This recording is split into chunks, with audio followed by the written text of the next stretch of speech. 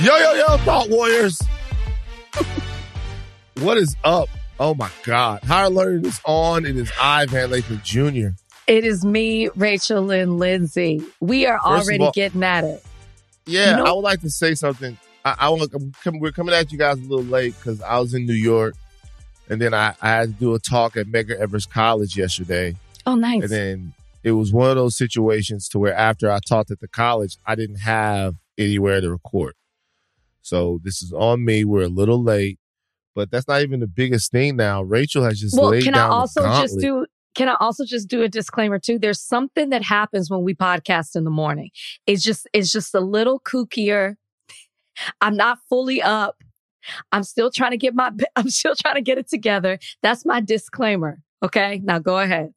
So, shout out to Tracy in the Stacks podcast. I was supposed to do a live show, one for the books, Wednesday night, but due to some unforeseen things, I cannot do it. Tracy from the Stacks podcast is a very nice person. And I was like, you know what? I can't do it. And then Rachel was like, me and her might have dinner in the future at some time because we can't do it. And I was like, well, I'll come to dinner with you guys. And Rachel was like, no. I said, me and Tracy. And I legitimately got my feelings hurt for the first time in this podcast ever. Donnie, pop on. Is that not? I know you guys think that I'm like making stuff up. Does Donnie sound like he in the wilderness, Africa? Yeah, Birds is going nuts. like Jesus Christ, Donnie, Ashley, is that not exactly how that happened? Yeah, I can't. I mean, I don't. It sounds brutally honest, but I would like my friends to let me know that I'm not welcome. So, like, I'll take that. That is exactly how it happened. Okay. I'm not going to lie. But what I was thinking in my head was the panel was supposed to be Wednesday. And I was so excited to see you and the other guests. I'm a fan of her writing, Attica Locke. I was so excited about this. I was even asking Tracy about it like a couple of days ago. So I'm sad too that you can't do this. But Tracy and I have been trying to get dinner for a while.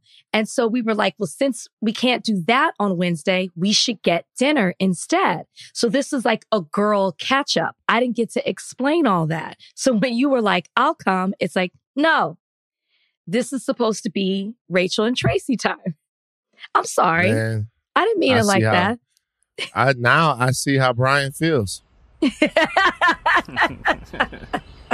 Narratives. See, you hurt me. I continue the narrative.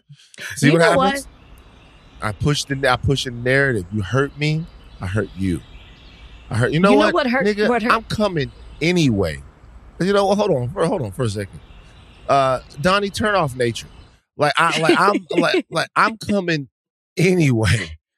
All right, that's what. Yeah, fuck it. I'm coming to dinner. Guess who's coming to dinner? A fat man. Good luck trying to figure it out. Too. What? I don't even know if we're officially going. But anyways, we will come to plan your crib a dinner. and tell you. I'll come to your crib. I know you live, nigga. I'll come to your crib and tell you from the dinner and just show up and eat off y'all plates. Nah, fuck tell this me. now. I'll tell you. I'll come to the dinner and I'll be sitting across the street like this, looking. Yeah, that's right. And now follow y'all. Yeah, anyways, Rachel Lindsay. Can we just address the elephant in the room? If you're watching this podcast, you see Van has brought something new to the podcast that is sitting on top of his head. And that's a dad hat. Never would I have pegged you for a guy. Pegged me? Oh my God. Pause. Jesus Christ. I told you early. I know what's going on over there. Never. Whoa. Stop immediately. I know what's going on over there. It doesn't happen over here, but to each their own. I never would have pinned you for Figure it out. A dad hat wearing guy. What's up with the change in attire today? Well, shout out to the Saint Hotel in Santorini, Greece. They gave us this after I spent $25,000. Damn. Vacation was expensive. Greece is expensive. Yeah, Brownie. Look at Brownie back there. Like, nigga, you stupid. Yeah, you heard him. He literally just sat up and just howled. Brownie, speaking of Brownie, Brownie's ACL is torn. Brownie's torn ACL. Fucking injuries are your dogs getting over there? Does Brownie play for Kentucky? Like what kind of shit is going on over there? How did he tear his ACL? First off, Brownie's wild. As you have seen, he tried to attack Bozeman, who's like 15 times his weight. Yeah. Brownie, he's just rough. Listen to him. Does he have a brace on? No, he's limping around. At first, they thought it was a dislocated knee because that happens in Pomeranians as they get older. It is, but that's not it because that can build scar tissue. Went to a specialist, got a torn ligament. So I got to take him to Colorado Springs to get it fixed. You got to take Brownie to see Dr. James Andrews. You got to take Brownie. This is so crazy. Oh my God. Brownie going to have, they're going to do cadaver surgery on him. They're going to take a cadaver. This is like the number one hospital for orthopedics in the country. And it's half the price than they're quoting here in California. So it makes more sense to go to. Speaking of hurt Colorado. members of higher learning, Donnie, pop on. I'm no longer hurt. I know. Donnie. Thank God, Donnie. I have to be honest, bruh. What you're doing right now is doing so much for your reputation. When you pop on and all I see is green and birds in the background, like, I want to be you. Like, that looks amazing. Hey, this is like, it's the best workspace. Like, for real. I get like so much work done out here. It feels great. Is that your deck right there? Mm-hmm. Well, pause. Look, here's the deal. Here's the situation. Donnie, Rachel, you know it's funny. So you had a dick ache and you missed the last podcast. It wasn't a dick ache. Okay, it wasn't a dick ache. It was a ball ache. And it was intense. I couldn't stand. I woke up in the morning and I couldn't stand. And when I went to do my morning pee, there was like urine in the pee. And I was like, okay, that's not normal. And I looked. It was not normal to have urine in the pee? Oh, no, you meant blood in the pee. Blood that's in the what urine. I meant. Yeah, blood in the urine. Because I think it's incredibly normal to have urine. I was like, am I missing something? What the fuck is going on with Donnie? What is Donnie normally pissing? Does Donnie wake up and piss chocolate sauce? This time and then he's like, like, oh my God. I was pissing sand. It was like, it hurt real bad and there was blood in the urine. And my ball was like a little bit bigger than it was supposed to be. But I had work to do. So I was going about my daily routine, knowing that I got to go to urgent care at some point today. Let's stop right there. Let's just put a pin in it because we're gonna play this story out, but we're gonna stop right now. That is the difference between Van and the rest of the known world. See if I wake up with a big ball pissing chocolate sauce, boom, straight to the emergency room. Nothing.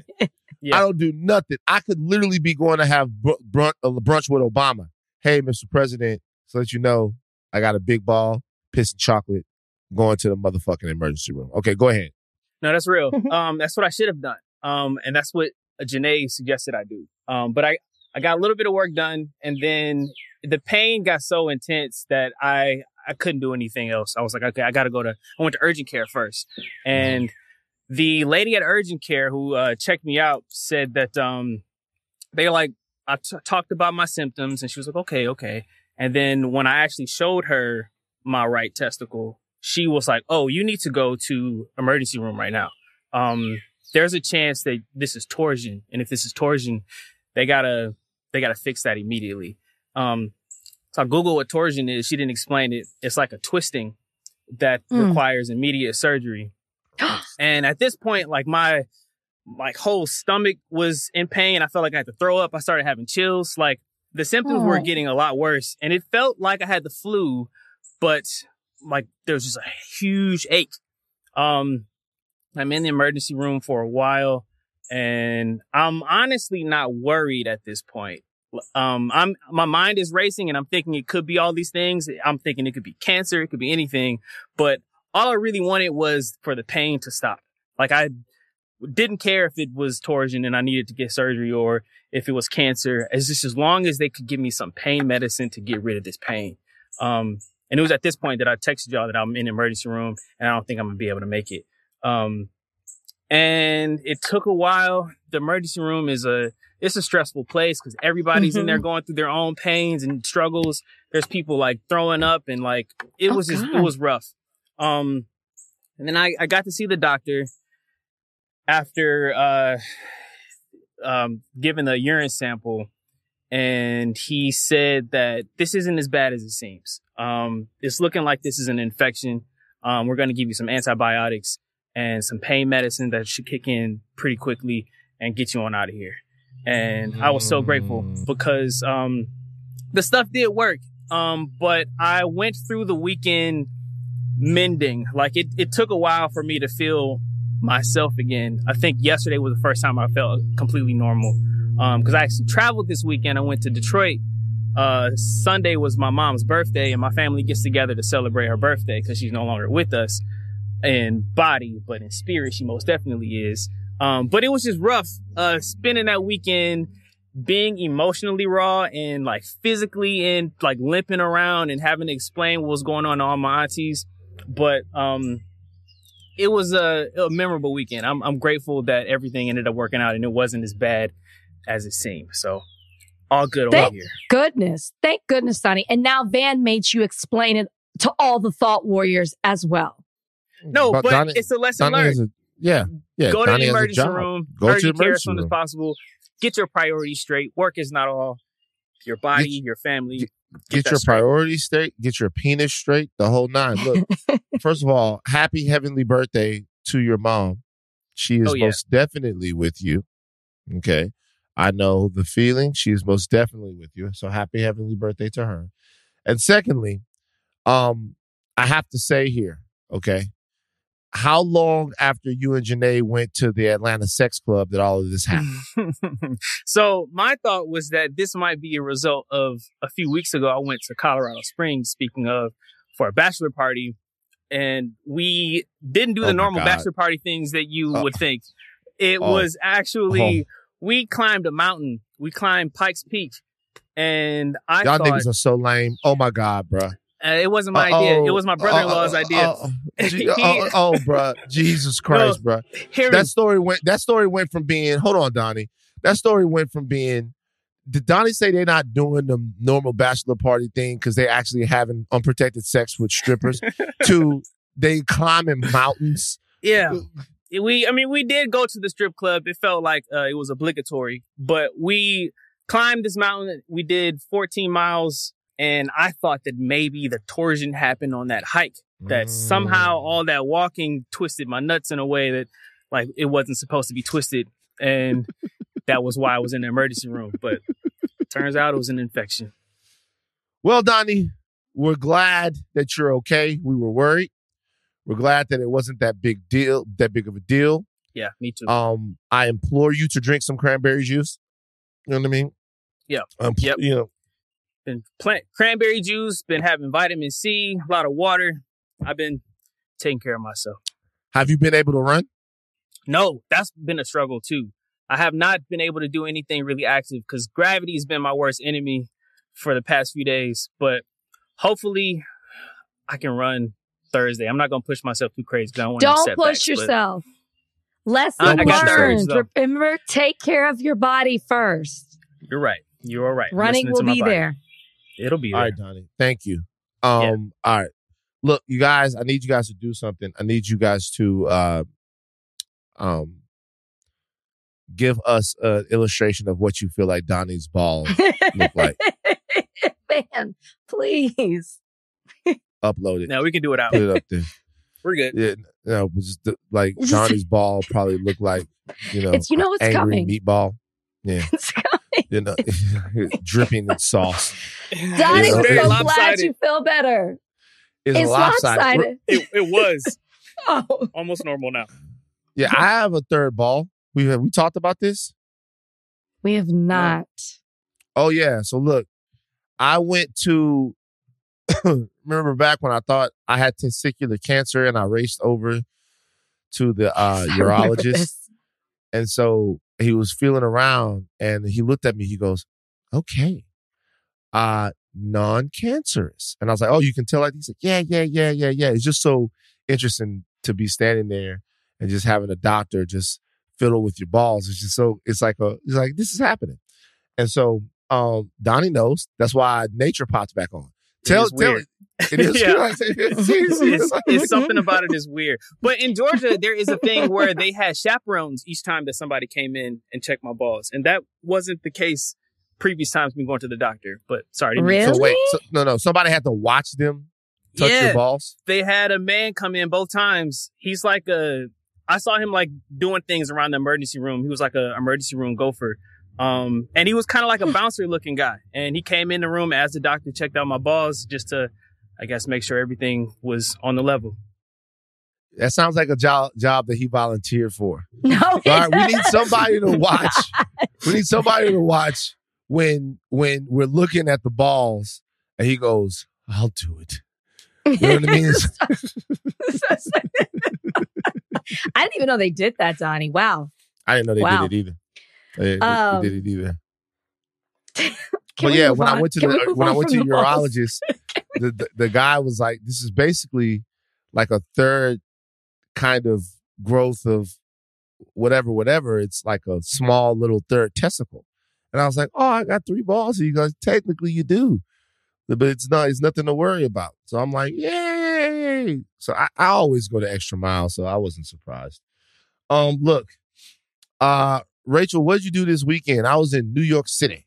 You were in New York. I was in Chicago for the About My Father premiere. Sebastian Maniscalco, you like him? Yeah, he's a very funny guy. It's a movie about his real life father, and his dad was there. Robert De Niro plays the dad. It was good. It was good. And so I was there for the premiere and the junket. Just so happened I have friends in town. So I went out, which is why my voice is a little like this. You know how it goes. When the voice is a little raspy, I had a good weekend. So I was able to go out and hang out with them. Shout out to the ladies that I was with who listened to the Higher Learning podcast. Yeah, it was fun. It was a good time. Little work, little play. And then last night, I saw The Little Mermaid. And I'm going to tell you, I'm still very much on a high from seeing that movie. It is incredible. It is like everybody has to go see it. Everybody does. Halle is enchanting. It's hypnotic to watch her as Ariel, but it was emotional too. Like, I didn't think that I would feel that way, but Little Mermaid is one of my personal favorites. So to see her floating around singing the same songs that I was singing when I was 5 years old, pretending to be Ariel, but now here's this Ariel. I was in a movie theater. There were a lot of kids there. You could just hear the excitement. People were cheering. They were screaming. It was magical. Yeah, I normally get that feeling when I go to like a Disneyland, but I got that in the theater. David is amazing as Sebastian. Amazing. Like really, really, really, really funny. Everybody's good. Everybody's good in the movie. It's so good. You have to see it. You gonna go see it? You have to see it. Why? I will buy tickets to it, but I have zero interest. You really? But I think that you would like it for just what the movie is. I've never seen the original. I've never seen the original Little Mermaid. But this is reimagined. It's live action, and you are more into the technical side of things with movies. Like you see it, and I just go in and I just watch the story. So I think that you would appreciate all that had to be done to create the movie. Like adults can enjoy this movie just as much as children. So, I'll make sure that I support the movie financially. But I have to be honest with you. I didn't see The Lion King in theaters. I saw The Jungle Book, all the big time Disney live action cartoon remakes. I'm not really like it. I'm not either. You can't do it all. Yeah. I'm not either. But this one was different. I'm just saying it was different. Okay. And maybe What? I'm biased because I really like The Little Mermaid. But and no, it the reactions have been a little uneven to it. really? But, I guess yeah, I didn't know people have seen it. yeah, they saw it at the premiere. They watched the movie when it premiered. Oh, you mean last night? So already? Yeah. Yeah, What are go people straight to it. saying? Let me think here. Wow, people are quick with it. I mean, look, when I say uneven, I mean not really in any real way. Some people love it, and then some people are going, they're saying that the villain is a little crazy. Everyone is praising Halle. Everyone. She is everybody's thing. They say somebody looks a little visually rough. I'm looking at it right now. Who It does? says it doesn't deliver the magic of the animated classic. It says that it's a little spotty and disjointed. All that stuff. No. But, you say so. You disagree with everything. I disagree with all of it. Mm-hmm. All of it. I was a fan of the original. Right. I disagree. I was beautifully surprised because I'm like you. I haven't really been into the live action. I haven't really enjoyed it. This was different. Yeah. Well, to me, looking at the film, as long as she shines, it's a win. And she does. As long as she shines, it's a win because it's all about her ability to display her talents, to embody the role, to be Ariel for an entire generation of children, particularly young Black girls. So as long as she shines, it's a win. I just, I don't really. That there's a long list of movies that I've bought tickets to, but then never went to see. Just because I go, hey, I got to support the movie because that's good. I care about the returns on the film, but I gotta watch. There's a lot of stuff I have to watch, and sometimes I can't watch everything. You know what I mean? Little Mermaid, Little Mermaid. This is one you should see. I'm just saying. You know what the Little Mermaid makes me think about? Shaggy, bombastic. Why? Because I was playing video games. Shut up! I was playing Brian's video sleeping. games. That's why he's like that. In the den, and I had turned on Shaggy, Mr. Boombastic, and I could see in the mirror that they were in the other room watching The Little Mermaid. And as I was looking at the Little Mermaid cartoon, Shaggy, Mr. Bombastic was playing, and it looked like it was the soundtrack to the movie. This happened in maybe, the early 90s or something like that. And it was smooth, just like a silica, the hawk and the sexuality of the umi. Well, can't you tell? I'm just like a turtle calling out of my shell. You know what I mean? Wow. Mr. Lava Lava. I'm impressed that you know, Mr. Lava Lava. Mr. Lava Lava. Yeah, that's right. They called me Mr. Boombastic. Tell me fantastic. Touch me on the body side of Mr. Rowe. Oh, whoa. Romantic. You know what I mean? See, y'all don't remember that, Shaggy. Y'all only remember people when they got big. Y'all don't remember the first Jamiroquai. You know what I mean? When Jamiroquai came out and it was Virtual Insanity, everybody knew Jamiroquai, but y'all don't remember. This is the return of the space cowboy interplanetary good vibe zone. Land speed of demons. Oh, you and I go deeper. Y'all don't remember that Jamiroquai. I remember Jamiroquai from before. I don't care. Wow. I don't. So early. You don't remember that Jamiroquai. You remember No. Virtual Insanity Jamiroquai. You don't remember Jamiroquai from before. You don't remember when people first got their break. They got to go major. Didn't I for you just to love sing Boombastic with That's you? That's true. Boombastic was Boombastic a big hit? I can't remember. It was everywhere. to me. It was to me. Let me see. Shaggy, Boombastic. Let's see. Do you think Boombastic was a top 20 hit in America? No, because of the genre. I don't think that it got that far. But I feel like I don't think to Black either. people, it was huge. let's see. Boombastic was, oh shit. Boombastic went to number 3 on the Billboard chart. Well, shit. We stand corrected. What the fuck? Well, listen to us acting like we got in on this little hit that Shaggy had. Like, I remember Shaggy when he was Mr. Boombastic. Before it wasn't me. I remember, listen to us. Everybody remembers Mr. Boombastic. Everybody apparently. remembers Mr. Boombastic. Well, I'm looking at this. Wait, hold on. Wait a minute. Oh, it was the 18th biggest song of the year on Billboard. Like, wow. It was like What U.S. year? Billboard Top 100. 90 this what? is 1995. I had no idea that Mr. Boombastic was this big of a deal. So it wasn't me with Shaggy coming back. I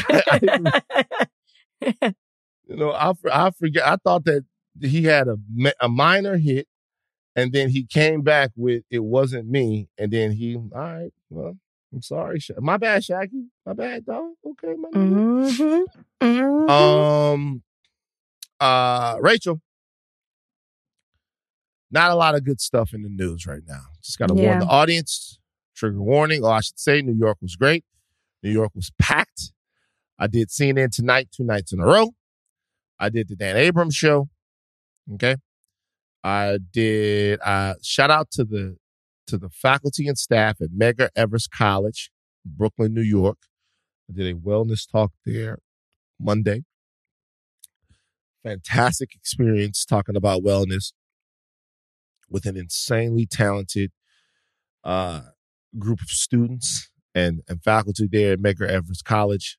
Loved my time at Medgar Evers College. The energy was amazing. Shout out to Arunde and Angie Martinez, who let me stay at their house all day long after I was out of my hotel. But after the talk at Medgar Evers College, shout out to them. Are they and okay? Also shout out, whatever. We had a great time. That's all day. All day. And then shout out to Math Hoffa and the rest of the crew over at My Expert Opinion podcast. I did the Math Hoffa podcast late into the night. So I'm exhausted. You had a busy time. Yeah. When'd you get back? Yeah. Last night, like 2 a.m. Yeah. Damn. 2 a.m. in the morning. Like, let me tell you something right now. Bozeman loves his dad so much. Oh. I get back last night. Bozeman gets up. It's like 2 a.m. Bozeman's like, hey, oh, dad. He comes over, and then I go to sleep, and the dog missed me so much. Bozeman slept right on top of me, and normally he moves around a couple of times at night. Did not move. All night, me, Kalika, Bozeman, in the bed, sleep, family. Loved it.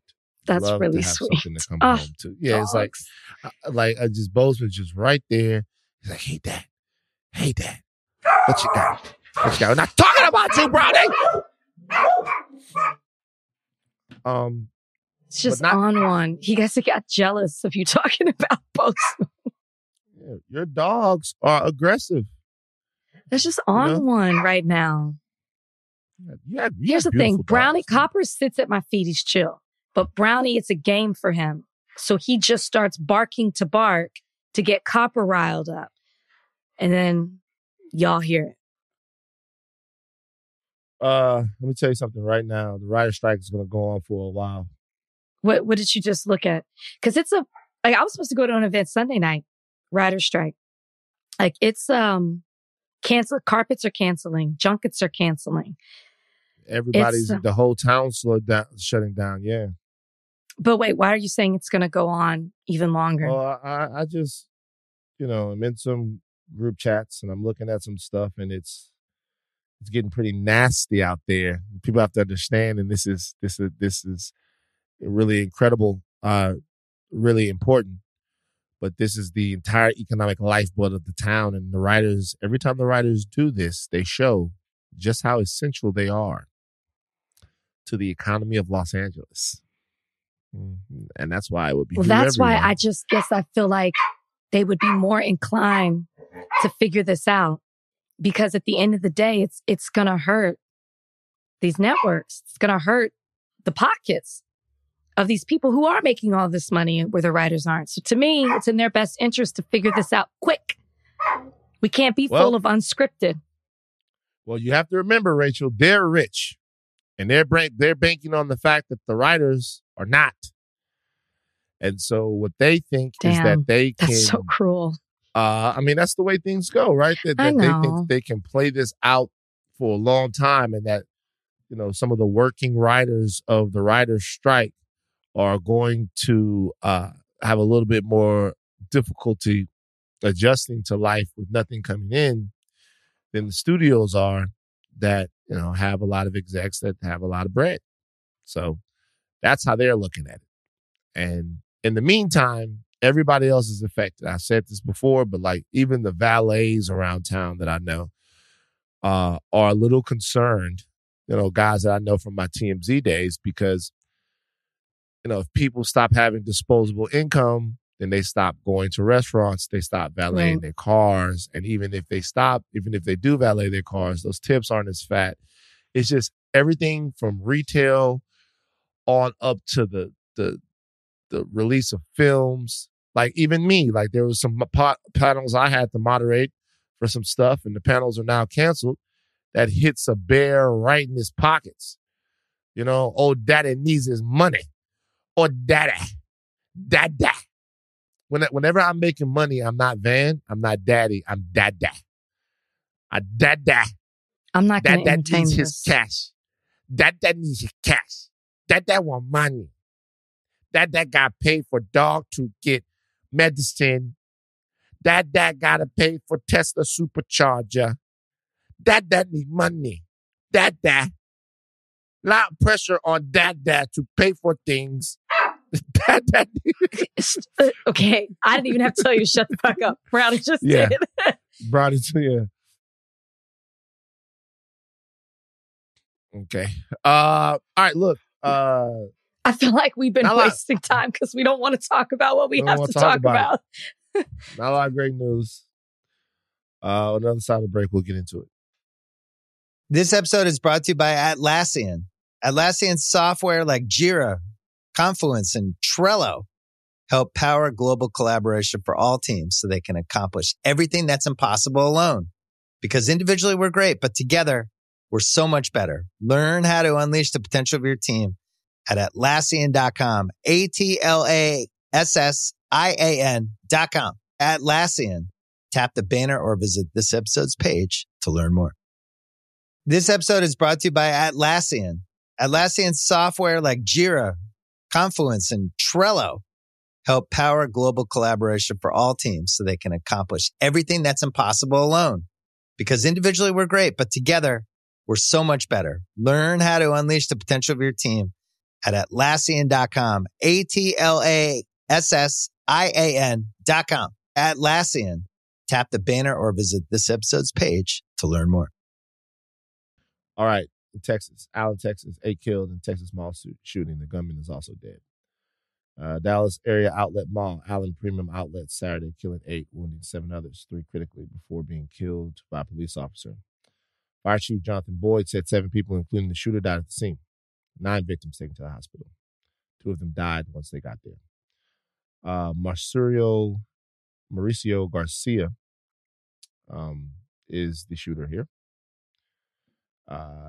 And posts on his social media expressed interest in white supremacists and neo-Nazi views, had tattoos of Nazi symbols.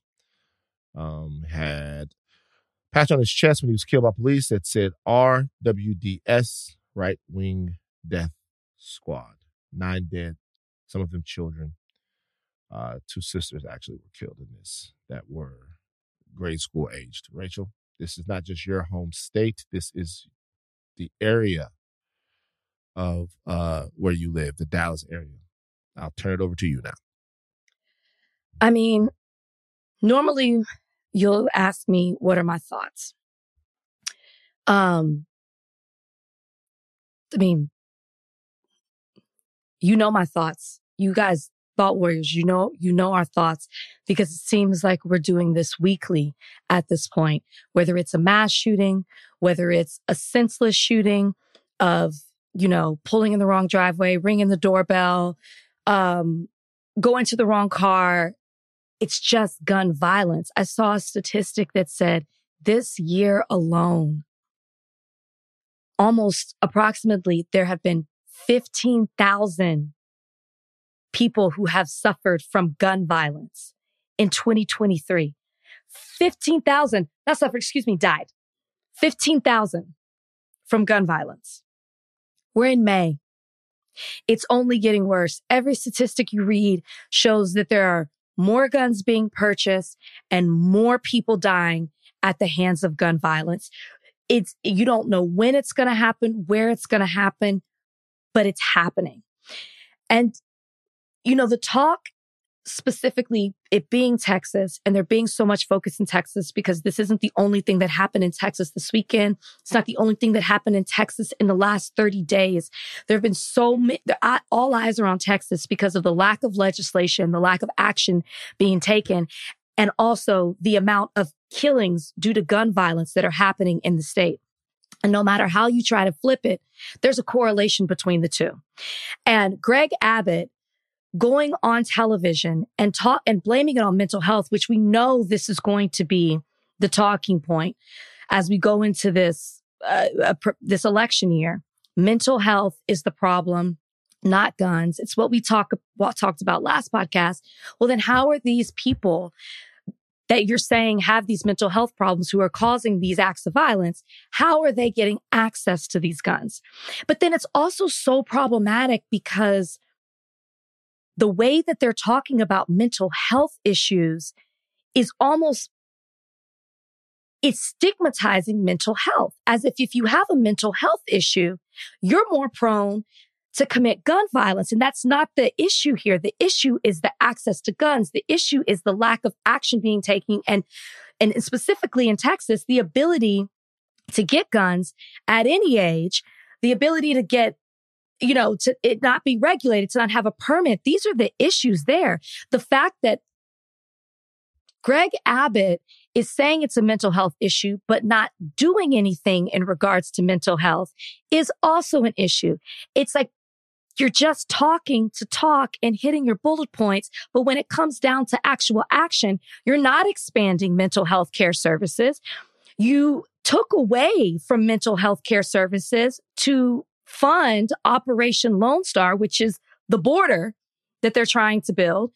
And everything shows that. And then also with Medicaid, you are opposed to expanding Medicaid under the Affordable Care Act, which more than 1 million people in Texas would gain access to mental health services under this expansion. Everything you're doing is anti-mental health, but then pro-gun.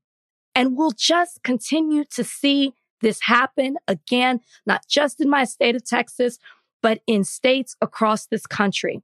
There has to be something that's done. And there's I'll just stop there. I want to point out something about Operation Lone Star. He did remove $200 million to fund from mental health services or from the department that funds the mental health services for Operation Lone Star, but that money was replenished. It was replenished with COVID. It was replenished in the budget, but it's not being applied. So look,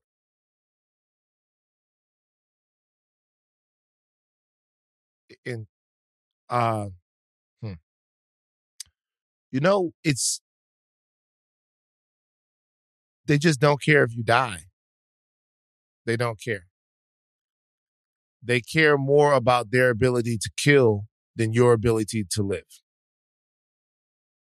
And there's something to be said there, right? So some of the weapons that we're talking about, this was an AR style rifle that this guy was able to get these shots off with. You have other rifles coming on the market that are military grade weapons. 6 Hour has something that's coming out on the market. That is a military grade weapon in terms of it being a replica of something that the United States military is about to start using. And, a lot of gun enthusiasts are very excited about that. You know, I the 6R MCX Spear is a new rifle that's coming out. I went and watched some YouTube videos on it, and in one of the videos, one of the guys said, "Hey, you know, I'm out here in the middle of nowhere. This gun is good for home protection for me because I live on a ranch. It's like if you're in an apartment, this is not good home protection for you because you're going to shoot this. It's going to go through walls. You can kill people."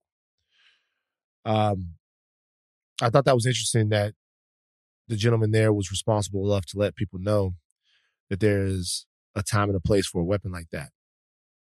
And if you're shooting at people that you might think are encroaching into your ranch, or if you're shooting at animals from a helicopter or whatever you like to do, hunting wolves, then maybe that weapon might have some sort of application. But for the average person, you just don't need that. And that comes from a gun enthusiast. So at least there was some nuance there. Obviously, I don't believe that there's very much need for that weapon at all in society, zero. And it lends itself to being a really easy platform to kill people. But all of this is lip service.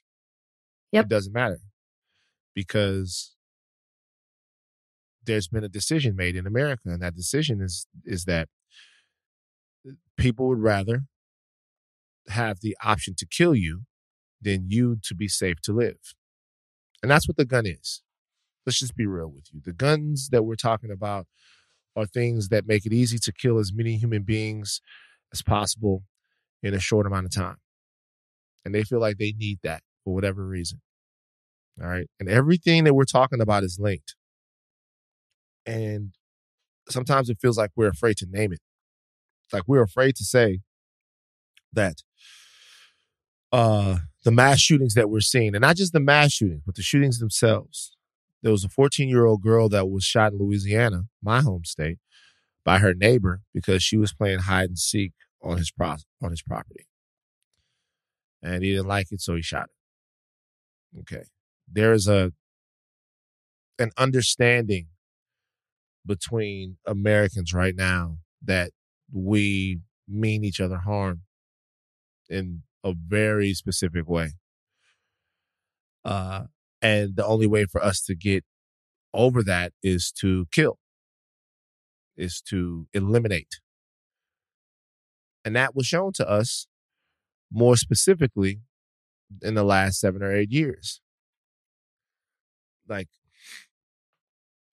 Trump era politics were a revelation in American society because it was the first time that each side was convinced that the only thing you could do to the other side was to defeat them. There was no way to negotiate with terrorists, which MAGA Republicans, in my mind, seem like intellectual and societal terrorists. They seem like people who have ideology that you simply cannot negotiate with. They're not moving off of it. The only thing that you can do is to eliminate them. And that's honestly how I felt. But the other side felt that same way. And now on this issue of gun violence, we desperately need people to be compassionate. We desperately need people to be nuanced. We desperately need people to be holistic in the way that they look at the problem and the solutions, and we just don't have the wherewithal. Just don't have it. Greg Abbott is a demon. Mm-hmm. He's a demon, guys. He is a cracker with no salt that is completely unserious about the fact that his state is becoming a meat target expo. Texas is a walking gun range. Mm-hmm. Everyone in Texas is a target, is a dummy, is a flesh bag waiting for a bullet to explode one of your vital organs. It's happening all the time. It's happening all the time. And the person who swore to go the extra mile to protect Texans just won't do it. It's failure at every level when we look at this. At the very least, if there were significant red flag laws in Texas and this guy was espousing white supremacist talking points, or if he was in any way saying, he wanted to kill the libs of TikTok or whatever it was, there would be a look into whether or not this person was qualified to own a gun. Like you said, it's mental health, but what are you going to do about it? Or are we going to have a system of checks and balances to be able to examine, police, and perhaps intervene when someone looks unstable, that they could do some damage with a weapon? No, we're not going to have any of that. Because the NRA has Abbott by the dick. They have Trump by the dick. They have Cruz by the dick. They have DeSantis by the dick. And to be honest with you, they don't just have them by the dick. Yeah. They have all of you and me. Everyone. They won. It's another example in America of a very dedicated and determined minority that is making all of our lives worse. All of our lives. So the thing is, you see these statistics that are highly favorable towards people wanting more background checks, people wanting more, checks and balances, red flag laws, all these things that would be in favor of stricter gun laws. Yet we're electing people in place who aren't willing to enforce that. So are the statistics wrong? Are they skewed? How is it that we can't, if that's how we as a country feel, why is it that we can't vote people out who aren't willing to implement this? At what point do we stop blaming just the politicians and start looking at us to get to the polls to vote these people out? I feel like it's the same thing. We talk about these real life demons who have the power, but aren't we the people who are responsible for taking that power away with our votes coming together? At what point do these statistics start to reflect real life?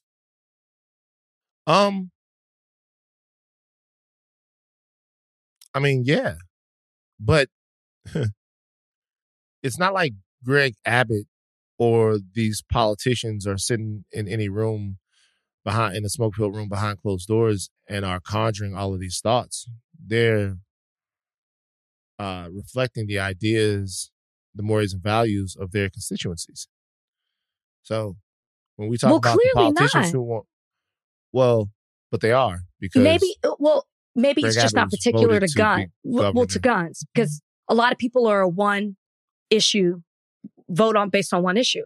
So they might feel this way about guns, but then they feel a totally different way about abortion.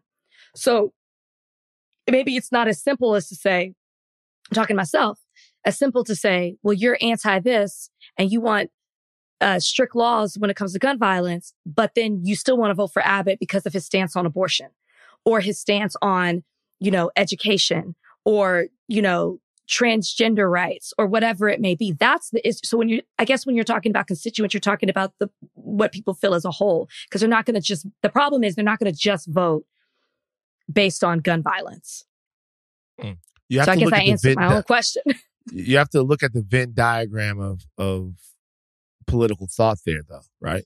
So if you look at the things that overlap there, I wouldn't assume that there are very many people who are anti-2A and pro-abortion or anti-2A and anti-abortion. I would imagine that in the conservative corners that Greg Abbott dominates, you're going to see people who are pro-2A and also anti-choice.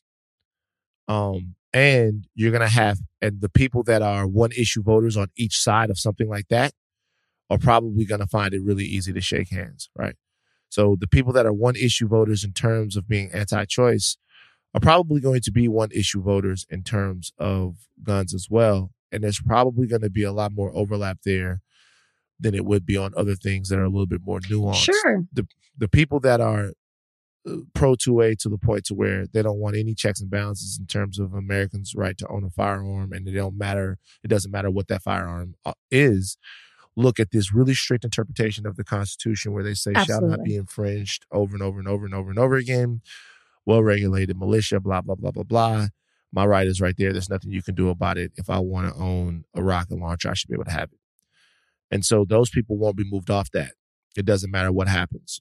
You could literally see somebody run in and steal a gun and then execute a child right in front of them, and they wouldn't vote to put bars on the gun store because it might infringe somebody's ability to get to a gun when they want it. We are in wacky land. And so when you look at Abbott or any other of the politicians that we're talking about, these guys are the way they are because they are emboldened by the people who vote for them, who will not abide by them moving off of their pivot in any way. The only way to combat it is for everyone who says they care to do more than what they're doing right now. That's it. Yes. And what will it take for that Venn diagram to shift to where what's happening with gun violence is more important to you is the question. And I do actually believe that there are more pro 2A people who aren't extremists, who want some sort of checks and balance than I do that there are people that are extremists. The problem is they're not willing to sacrifice something else or look past something else to vote the powers that be out of office. There's a bill right now that's going through the legislature in Texas to raise the age on, what is it? It is there to raise the age on being able to purchase a semi-automatic rifle. They want to raise it from 18 to 21. Let's see what Texas does. I mean, it's a Republican-led House, and Greg Abbott has already, previously waved off the idea of raising the age, but let's see what Greg Abbott does. I mean, I think we know what he's going to do, but let's see what he does when this comes in front of him in light of what's happened in just 2023 alone in his state. Maybe maybe that will be enough to change people's mind. I don't know. The sad part of this is that, unfortunately, the only way to get them to see, how bad the problem is for this to keep happening. Well, for it to happen close to home. I mean, no, it doesn't matter where it happens. It just has to keep happening. I mean, the reality of the situation is they will not look at this with any sense of humanity or responsibility. It's got to be personal. I don't even think if it keeps happening, it's an issue. It's got to hit it's got to personally affect them. I see, even there, so, I mean, I guess maybe it could be a situation to where maybe if there were like some situation to where if a friend or a friend of somebody's friend or somebody else would happen. But the reality is most of the people that we're talking about have the ability to insulate themselves from this type of danger to a degree that the general populace doesn't. So I suppose what you're saying is true, but the reason why you keep getting kooks that are saying that these mass shootings are false flag occurrences, and a false flag is when a government or an entity actually plans an event in order to use it for a political or ideological end. The reason why they're saying that that's the case is because they know that with all of these events that are happening, the pressure mounts for them to do something. What you said earlier is true, in that the power still, in a way, is in the hands of the American people. And if there is portions of the electorate in Texas or in other states, because it's not a Texas issue. We're talking about Texas because it happened. The last one happened in Texas, and Texas has had the stretch of these, and the gun laws in Texas are as lax as anywhere they are in the country. But the reality is there's not a part of the American map that hasn't been touched by this. Everywhere it's happened. They're happening all the time. So to that end, if there's a part of the electorate that's really sick of this, they got to wake up. But, it's to me,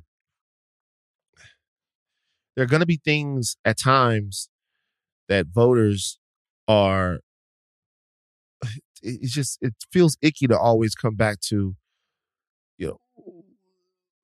it's your responsibility as a voter. I suppose it is, but God damn it, man. I just need people to be human beings. I need people to fucking care about what they say that they care about. In this situation, they obviously don't. Look, I'll everybody out there that's talking about mental health and how we care for people and all of that stuff, I would just implore you to have a plan. Because I keep hearing a lot of people throw around these broad, buzzy words, mental health and evil and all of these things. What's your plan? Why don't we have a specific portion of state and federal governments that are looking into this phenomenon? This particular phenomenon, the phenomenon of random gun violence, spree killings, things of that nature. I would assume that we're devoting enough in this country. Yeah, I would assume that we're devoting enough resources to deal with some of the gun violence that nobody gives a fuck about, which is when kids who have access to guns, overflowing guns, shoot each other up in the street over bullshit. I'm assuming that because everybody's quote unquote tough on crime, that somebody's taking care of that and looking at that and figuring out a way how to put more niggas in jail, which is always the solution to things like that. But when we're talking about this particular phenomenon, we have a lot of reasons why it's happening, but no one seems to want to devote more to the problem. They want to protect what they already have. We're in a bad place. Mm-hmm. So what I can tell you to do right now is when you go out, try to have some fun, but keep your alert up. Sit with your back to the door, sit on the aisle, be able to look out, protect yourself, be able to protect yourself, be able to protect your family, because nobody gives a fuck about whether you get shot or not. No one cares. That's it. This episode is brought to you by Cars.com. When you add your car to your garage on Cars.com, you'll unlock access to real-time insights into how much your car is worth. Plus, view its historical and projected value to decide when to sell. So when the time is right, you can secure an instant offer from a local dealership or sell it yourself on Cars.com. Start tracking your car's value with your garage on Cars.com. This episode is brought to you by Hyundai. You could be doing anything this week, right? You've got work, errands, friends, and a whole lot of fun in between. That's why the 2024 Hyundai Santa Fe is the capable SUV that's built for your life. With premium interiors, available wireless charging, and room for your whole cargo and crew. Okay, Hyundai. Visit HyundaiUSA.com to learn more about the all-new 2024 Hyundai Santa Fe. Apology meter. Time for Rachel to judge an apology. It's one of our favorite things that we do here on Higher Learning. Okay. This is what we're doing. Oakland A's announcer, Glenn Kuiper. I don't know how to say his name. Glenn Kuiper. Oh, Mel Kuiper. Glenn Kuiper. He was suspended for saying this on the air. Donnie, give me the audio. We had a phenomenal day today. Nigger League Museum and Arthur Bryant's Barbecue. You know what's funny about this? You know it's funny, Help me find the humor. Donnie, run it again. Run it again. We had a phenomenal day today. Nigger League Museum and Arthur Bryant's Barbecue. So the guy next to him that's going, yeah, Nigger League Museum is hilarious. But the thing that's funny is that I feel like they were calling it the Nigger League Museum all day long. Of course. And they were having fun between one another. Of course. They're like, let's go see the Nigger League Museum. And nigga this. Josh Gibson. Nigga.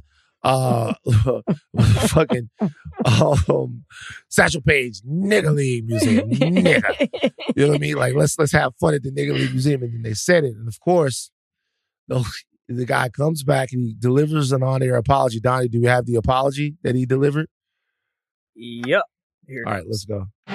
Welcome back to Kauffman Stadium. I just wanted to, a little bit earlier in the show, I said something didn't come out quite the way I wanted it to, and I just wanted to apologize if it sounded different than I meant it to be said. And like I said, I just wanted to apologize for that.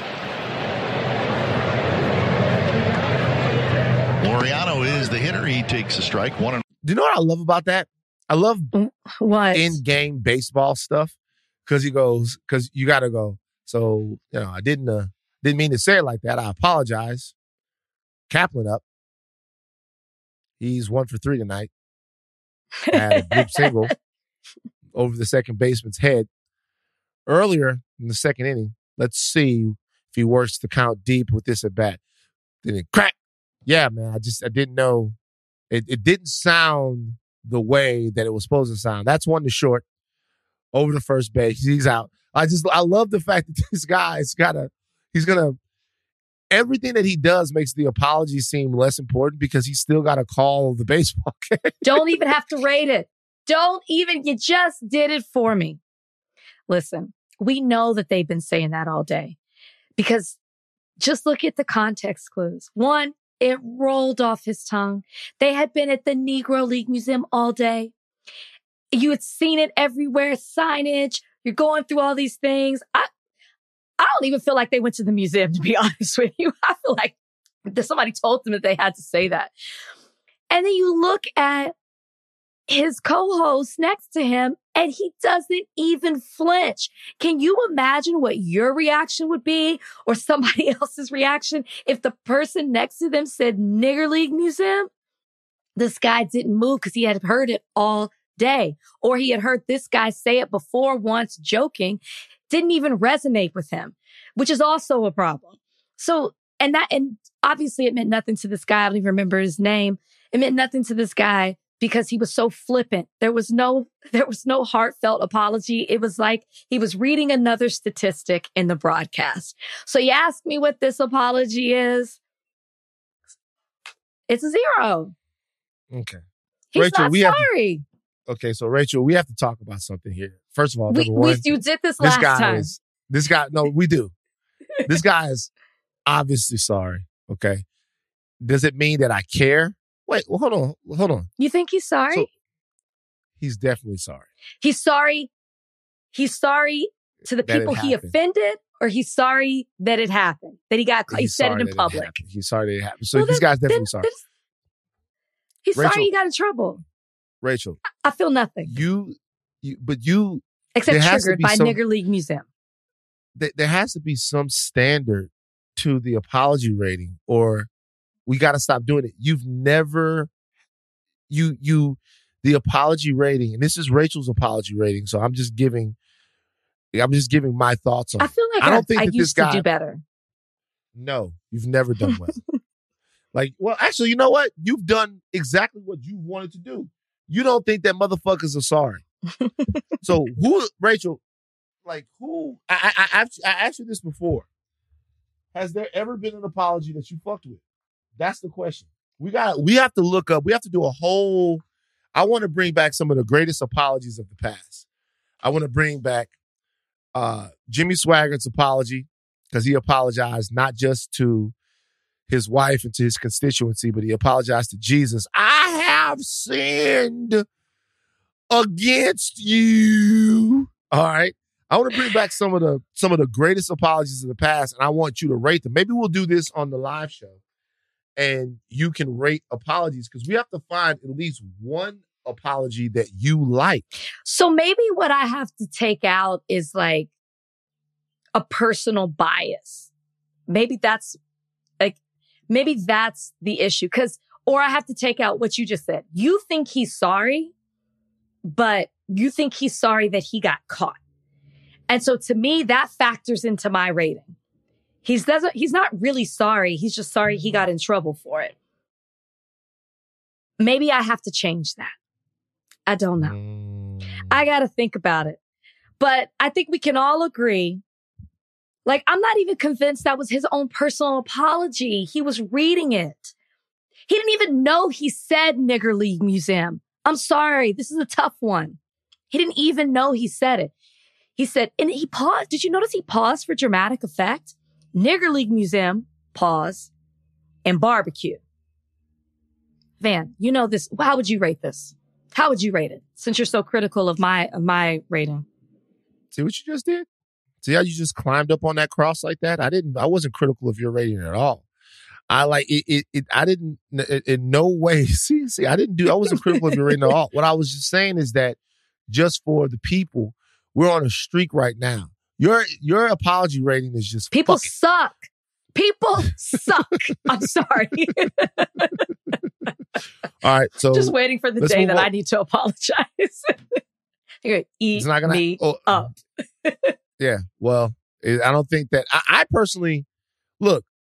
I guess the question is, when we're rating the apology, are we rating the sincerity to the people that are offended, or we're just rating about whether or not this person is really sorry for what they did?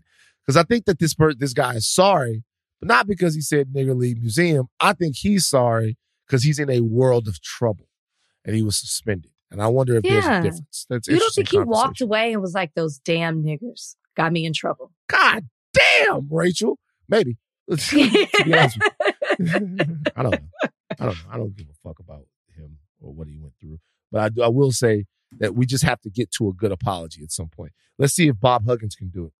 Bob Huggins used an anti-gay slur in a radio interview. He is the coach of West Virginia basketball. Donnie, play the audio.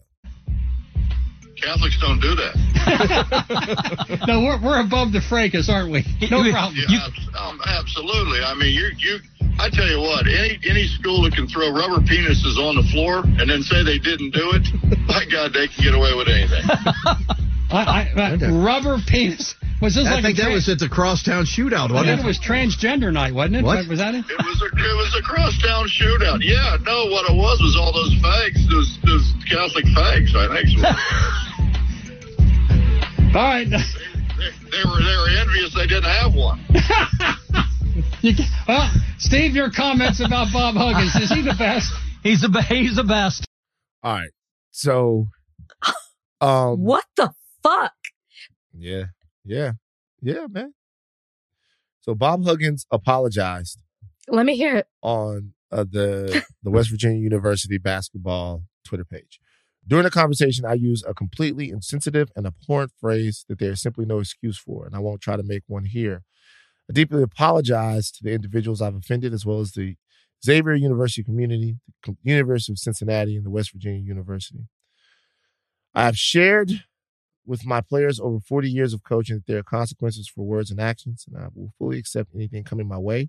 I'm ashamed and embarrassed and heartbroken for those I've hurt. I must do better, and I will. Okay. I'm going to divide this up. Okay, cool. And maybe that's what we have to do. I think he's sorry he got caught because he had several offensive things that he said, homophobic slurs that he'd said within that rant, and he meant them. If you're asking me about the specific apology and to take that out of it, just what was written by PR, I will say that the last sentence is something that I would like. The last two sentences are something that I would like to see in every apology. There are consequences for our words and actions, and I will fully accept anything that comes my way. That's what I need to hear in apologies. Admit you're wrong, and then know that we're going to come down on you. Firing. Jeez. That's taking responsibility. I accept anything that comes my way. Great. Bye. Goodbye.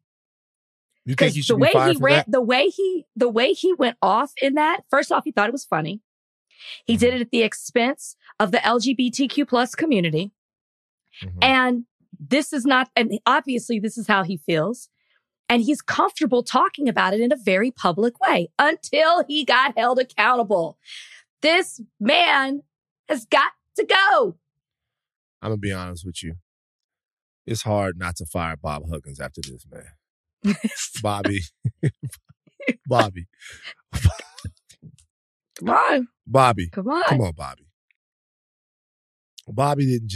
Bobby had a whole train of thought. And He by the wrote it. way, not only fired for Bob Huggins, man, who used the word so freely, throwing it around. They were talking to the radio guys were talking about transgender night there. It's tough to argue that you don't fire Bob Huggins there, man. Gotta go. It's tough. It's just tough, man. What the fuck, Bob? Are you fucking on dust? Bob is on PCP. Bob Huggins is on Angel Dust. PCP. He's on dust. Are you? I don't. Thought he could get away with it. I gotta tell you something. White guys, what the fuck are y'all on? Like you, where did Bob Huggins think he was? The guys is like, yo, Bob, they're recording this. You know, I mean, you guys don't want to work on your homophobia. You don't want to deal in actuality in terms of where the world is right now. You don't want to come to terms with it. Fine, who you are, whatever. At least be smart enough not to pull a Donnie and cut one of your balls off on live television, at least, or live radio. At least be smart enough not to torsion yourself. Okay? Like I don't know. How can Bob Huggins not go? Well, let's just not even limit it to Bob. The reason Bob felt so comfortable is because he was with like-minded individuals who laughed at the things that he was saying and kind of continued to egg him on. So this shouldn't just be limited to Bob. We got to hold the people on the show who were laughing at the horrendous things that he was saying. Bill Cunningham and company. They got to be held accountable too. Yeah, but they, I feel them. They didn't say I'm not it, saying cancel their show. Yeah. I'm just saying, let's also call out the people who laugh at offensive things that are said. We've covered that before on our podcast. We've gotten on to people, hello, Mario Lopez, who have nothing to say when somebody says something completely offensive. This is your show. This is your reputation. And I'm not saying you got to go in on everybody, but at least chill out. Hey, don't say that. Let me ask you this. Let's say you are in charge of making this right at West Virginia University. And I'm the president, the provost, the Bovos with the Mosos. And I tell you, we're not firing Bob Huggins. We have to do something else. We can't fire Bob Huggins. There's either language in his contract. None of this is true. There's either language in his contract or we don't feel like we have the capital to be able to do it. The buyout's very expensive.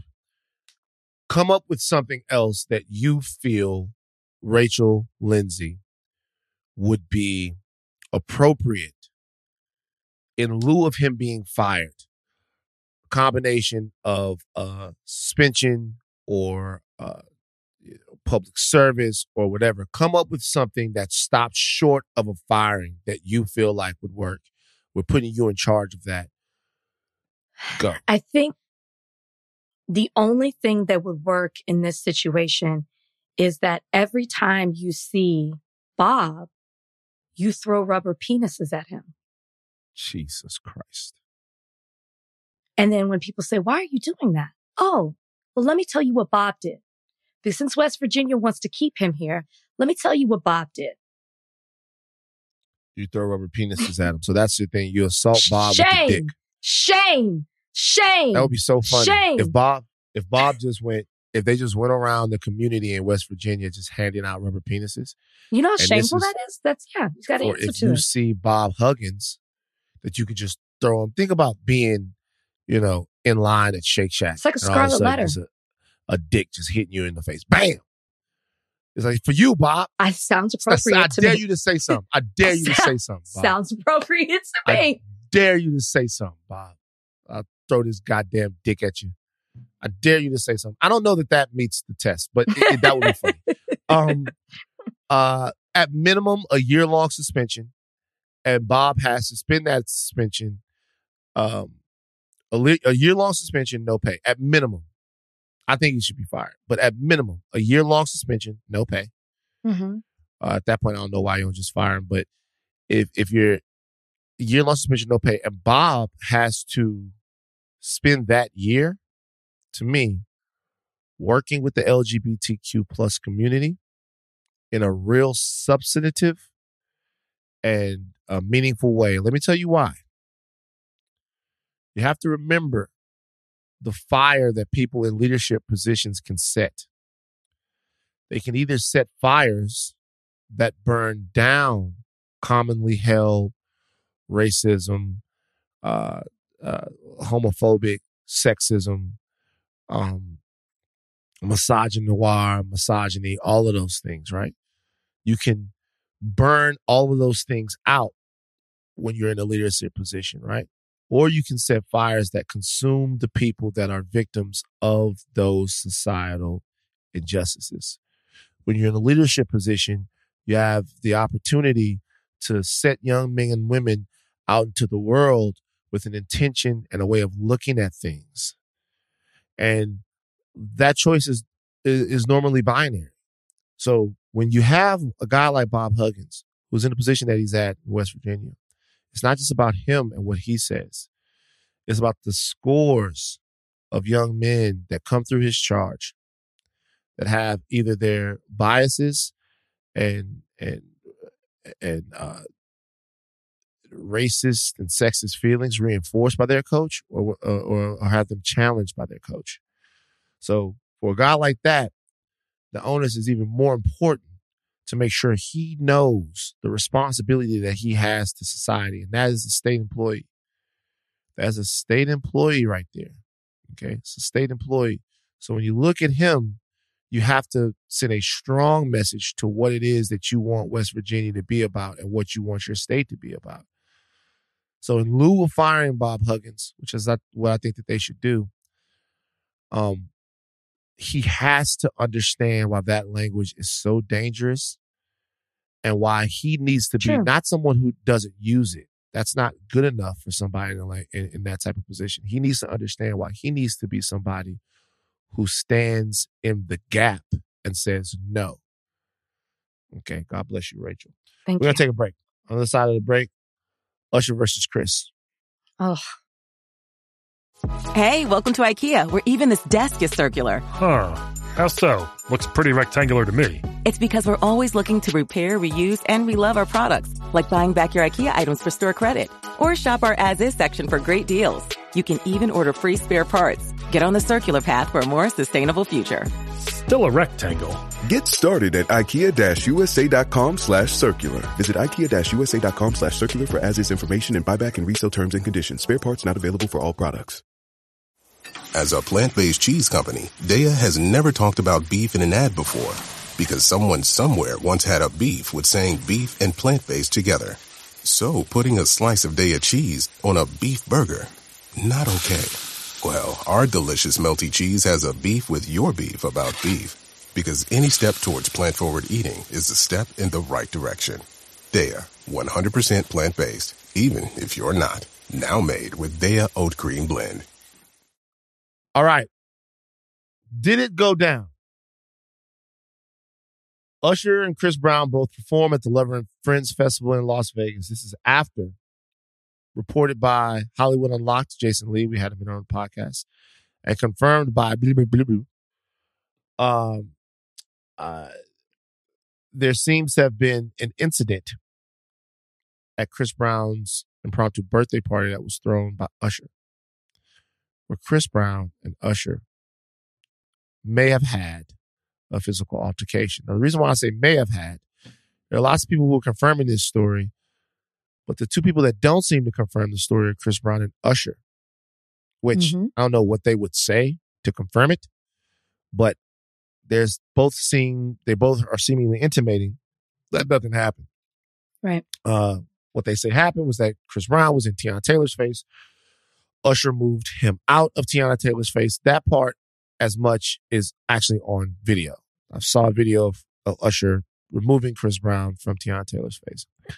After that, there seems to have been an altercation outside where it was reported that Chris Brown's people jumped Usher. Okay. Usher reportedly had a bloody nose. Usher then showed his face before he went out there and performed at the Lovers and Friends festival where Genuine fell, which was very notable. And then Chris Brown also performed and seemingly got into another shouting match, some sort of altercation backstage at the event. Which Rachel, he addressed. Two things. What did he say? He said that people are blowing that out of, are blowing that up because he said it was getting too crowded and people were pushing and he had his kid back there. So he was yelling like, my kid is here. Okay. Rachel, do you think that the fight happened? And if you think the fight happened, what are your thoughts on it? I'm going to be very honest with you. I couldn't care less about this when it came out, especially the fact that there's no video, there's no photo. As you already pointed out, Chris Brown and Usher seem to be fine. Maybe we haven't seen them together, but Usher, maybe he had a bloody nose and he wiped the blood off, but it didn't look like he was fazed. Chris Brown showed up to the festival to perform and Tiana Taylor was there enjoying the festivities. Everybody seemed to go about their business. And the only people who are still caught up in it is the internet trying to figure out what happened or calling out the original people who reported it for blowing up a situation. Do I think it happened based on everything I've seen? No. I think you don't think they had a fight? I think that they were yelling. I think that there was arguing. I think, as we did see, Usher stepped in and was like, you got to chill out. I'm sure there was some arguing back and forth. But as far as actual physical violence, I don't think so. You don't think it went down? What do you feel like would be different if they actually had a fight? What do you feel like? How do you feel like things would have gone? Do you feel like Usher would have copped to the fact that they had a fight? Because I'll tell you one thing. No one, I think I saw somebody tangential to it, but Usher hasn't come out and say, hey, just to let you know I didn't have a fight with Chris Brown, which would be the easiest thing to do here. The easiest thing to do here would be like, hey, you guys are saying that me and Chris Brown and his people had a fight and that never happened. That would be the easiest thing there. And he hasn't done that. Why? Maybe he just doesn't want to add fuel to the fire. Not that would blow things up even more, but just like, I'm just not even paying attention to this. I got a festival. I got a hit show in Vegas. I'm not worried about y'all or what y'all are saying. Yeah. I don't know. I was like, man, people are really into this. I am not. It most likely happened. Okay. It's 85% chance that it happened. And you know what? I don't care. You don't give a fuck? Chris Brown is, I guess maybe I should, in the sense that if it did happen, there seems to be this pattern with Chris Brown. You think so? That people seem to want to keep ignoring or making excuses for or want to talk about, but including us. Including us. But I will also say that when people got on to us about the Chris Brown, there were things that were brought to my attention from Thought Warriors that I was not aware of. So I also was speaking in a way that I wasn't even fully educated on all the things that Chris Brown has done that have been offensive or harmful, specifically to women. So that's my bad too. But, Usher, despite all of this, threw him a party. If it really happened, I guess it would be the least surprising thing, since Chris Brown does have a history of, lashing out. This is what happens when you try to give niggas the benefit of the doubt. Yeah. And I'm whack. So you off Chris Brown? Well, he pushed me off, and he should have been did it. And it's for all the reasons that people say about me or people say about us. first of all, I'm not off Chris Brown because of this incident. I was never on Chris Brown. Let me tell you what happens. Is that you want people to be able to move on. You want to believe that people can move on. You want to believe that things move on.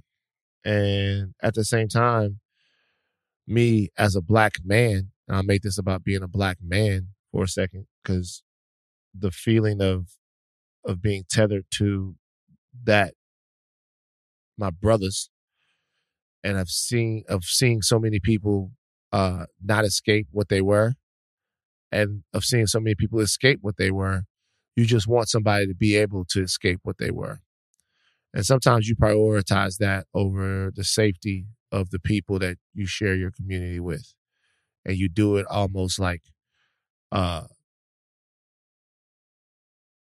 you do it almost like unconsciously. And people have to pull your coat on it, right?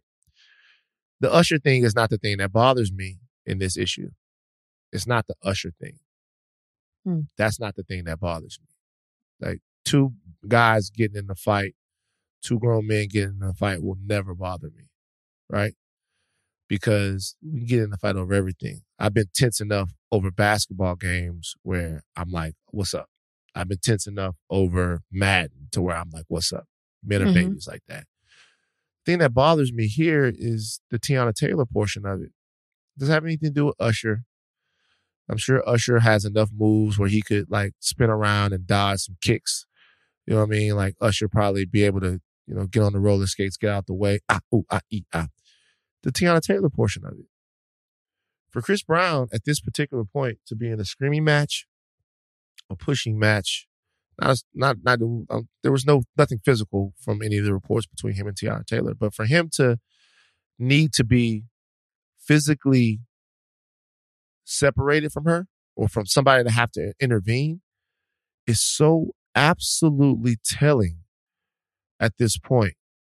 That in and of itself shows an inability to control oneself that is persisting after around 14 years of being associated with violence against women. And it shows, in my opinion, an inability to either understand the narrative around you or to address the problems that you might have when it relates to how you deal with women. So if I'm watching the video of Chris Brown having to have been separated, forget about what happened with Chris Brown and Usher. If I'm watching the video of Chris Brown having to have been separated from Tiana Taylor, what I'm wondering is, how could that be something that you're still dealing with after Kelly Rowland has come out in support of you, after Sierra these are women, very prominent women, who have advocated for you, Chloe Bailey, who've advocated for you to have been able to go on and move on in your career and continue to share your talents with people. And idiots like myself who are like, yo, that was a long time ago, the whole nine. And so to me, like, there's an issue there, and there's still an issue there. And it's a great failing on behalf of me and others to want to move past that issue. I can only talk about myself right now. I can only talk about myself. And what we can't do is allow talent or potential or any of those things to blind you from what somebody's putting out into the world. And that's serious and severe. And it shouldn't take another incident for us to realize that, that brother either needs to get the help that he so desperately seems to need, or he needs to be in a situation where he's not around any ladies.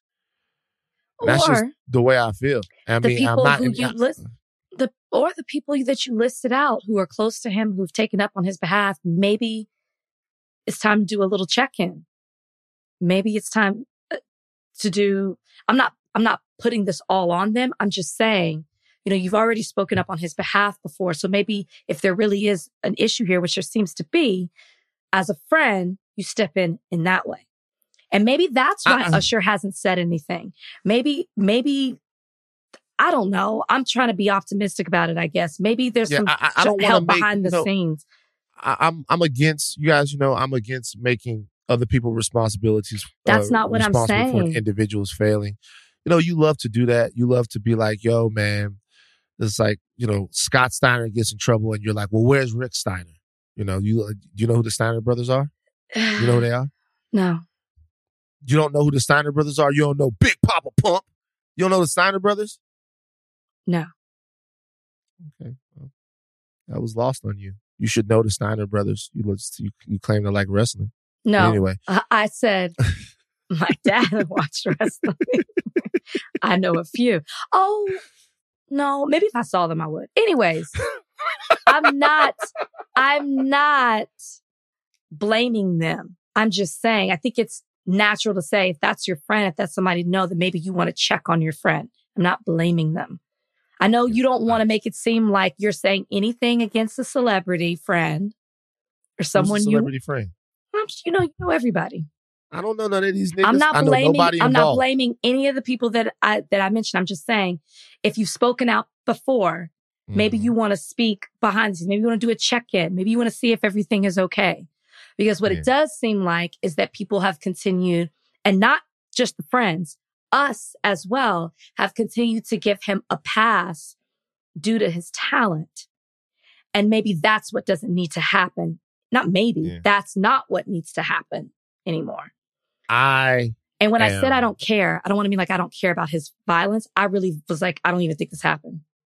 But if it did, then I do obviously care, because what I know happened for sure is that I saw Chris Brown in a situation with Tiana Taylor. And I don't think at this particular time, I think that to me is more telling than anything else, right? Mm-hmm. The fact that he's in that type of situation to where it seems like he is getting in her face or whatever, he shouldn't be having any altercations with any black women, any women, period, right now. That's a lesson that should have been learned. And it doesn't seem like it's been learned. And that's just the reality. I just want a real quick shout out to Richard Dreyfuss, Mr. Holland. Shout out to him. He's a bitch. This is disappointing to me. I loved Mr. Holland's Opus. It's a good movie. It's still a good movie. You can still enjoy Mr. Holland's Opus. My mom recently just showed me The Goodbye Girl. I think I talked about that on this podcast, which he won an Oscar for. I thought it was a really fun movie. My mom likes to show me old movies. That's the type of shit you and Pretty Hair watching? The Goodbye Girl? It's a good movie, but that's one of them. One of the movies that she showed me. That was one of the most recent ones. And you think she can outcook my mom? Y'all in there watching The Goodbye Girl? You think? Didn't you say you like that movie? No. So my mom can't have a genre, a variety of movies that she likes. Y'all in there watching The Goodbye Girl? You gonna judge her off The Goodbye Girl? I'm saying. My mother in there watching Women of Brewster Place, and you think Pretty Hair cook better than my mama? My mom had me watching that. My mom had me watching Claudine. Like, I watch these movies too. I just picked one movie one time. Yeah. Your mama ain't seen Shaka Zulu, though. She ain't never watched that shit. I haven't asked her. Yeah, I know, because she ain't seen it. Because you don't want to talk about it. Your mama ain't never seen Pretty Hair. See how he's falling back into judging us? He's judging us. Pretty Hair. Ask Pretty Hair. You just said you and your mom sit down watching The Goodbye Girl, but yet your mom's supposed to make cornbread like my mama? Relax. Oh, I'm sorry that my mom can watch a classic movie and can throw it out in the kitchen. That's what you call versatile. Yeah, versatile. She got little chunks of corn probably in her cornbread. My mom makes really good cornbread, by the way. Cornbread, I bet she does too. I know Pretty really Hair good cornbread. Pretty Hair look like so she could bad cook. that I didn't even know what's it called? What's the cornbread out the box called? Jiffy. Didn't know what that was until college. Yeah, because my mom made it homemade. It from scratch, and she made it from scratch. You a Jiffy baby, and I had no idea what Jiffy was until college. Yeah. All right, we got to get back to run Mr. Holland's audio. He was on Fire Line and he was talking about why he should be able to be a nigga anytime he wants to be one. You know, Laurence Olivier was the last white actor to play Othello. And he did it in 1965 And he did it in blackface. And he played a black man brilliantly. Am I being told that I will never have a chance to play a black man? Man, I thought about you when I saw this because all I could think about, I could just hear your voice being like, see, that's why there are no allies. Pretty soon, everybody's not saying he was one. I don't really know all that about him, but I'm just saying I could just hear you being like, this is pretty soon. Everybody will show themselves, will reveal themselves to you. So, I keep trying to tell y'all want to talk about who you inviting to a barbecue. They don't want to be at the barbecue. They want to be grilling at the Nigger League Museum. The food at the Nigger League Museum as you. They don't want to be at the barbecue. I keep trying to tell y'all, they don't want to be at the barbecue. They want to make the food at the barbecue. They think that they own the barbecue. Look. Why? Laurence Olivier played. Man, shout out Laurence Olivier for all of the acting he was able to do back in the day. He was a beast with it. Shut the fuck up, Mr. Holland. What the fuck is wrong with you? By the way, go back and watch Mr. Holland's Opus. He was an asshole. He was an asshole. He was mean to his deaf son. He literally thought about having sex with one of his students. He considered it. Remember the girl that went away to New York? Yes. He was in love with her. He was in love with one of his students. We should have seen this coming. This is actually Mr. Holland. He was nice to Terrence Howard. This is actually Mr. Holland after years and years and years who has completely lost it and is like, you know what? I don't want to do the Mr. Holland American Symphony. You know, I want to be one of the Temptations in blackface. It's ridiculous. But I want you guys to understand. Think about the fact of all the other stuff that you've got going on in your life. And there's a white guy somewhere mad because he can't play Othello in blackface. Keywords, play Think black. about all the stuff that's going on in your life. And there's a white dude somewhere mad because he can't play Othello in blackface. We got to go. Not even Othello. Just can't do blackface. He said, are you telling me I'll never get the opportunity to play a black man? I'll never get the opportunity to play a black man. I'm telling you guys, look. That interviewer tried to save him too. He said no. But at the same time, she knew what was going on. She was like, this nigga right here is wow. Get your shit off, Mr. Holland. Oh my God. Y'all hear him? And she's thinking to herself between the breaks, she's like, you know what this reminds me of? Did you guys see that guy from the Oakland A's game? He's doing the same shit right now as Mr. Holland. It's fucking crazy. Look, you guys just remember, it's all for them. They made it up for themselves and they didn't think you were going to be a part of it. So now when you say, hey, maybe don't put that black shit on your face because of the legacy of violence that exists against my people and what blackface means. I don't think that Richard Dreyfuss understands, or maybe he does and he doesn't care about the legacy of blackface and how dehumanizing it is, but just get the fact that he doesn't give a fuck or can live a life completely ignorant of how something like that has affected not only your ancestors, but you as well. And he doesn't have to fucking care.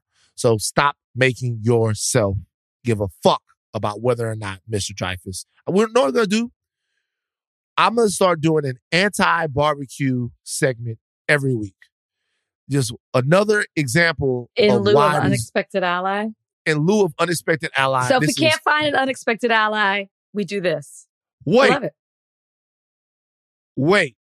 We should change it. We should do unexpected racism of the week. That's better. Because I wouldn't have expected this from Mr. Holland, who I guess has been going crazy lately. But unexpected ally, let's be honest, our heart's not in it. That's not as fun. We should do unexpected racism for a week. All right, whatever. Suspend Jokic, by the way, but he didn't get suspended. I'm just a hater on Jokic. He's amazing. Rachel, thank you for waking up and doing this early. I know that you have a very busy schedule, and you no problem. You would have done the same for me. Yeah, whatever. Donnie, ice your balls. We gotta go. All right, take your team caps off, but do not stop learning. I am Van Lathan Jr. I'm Rachel Lynn Lindsay. Hi, guys.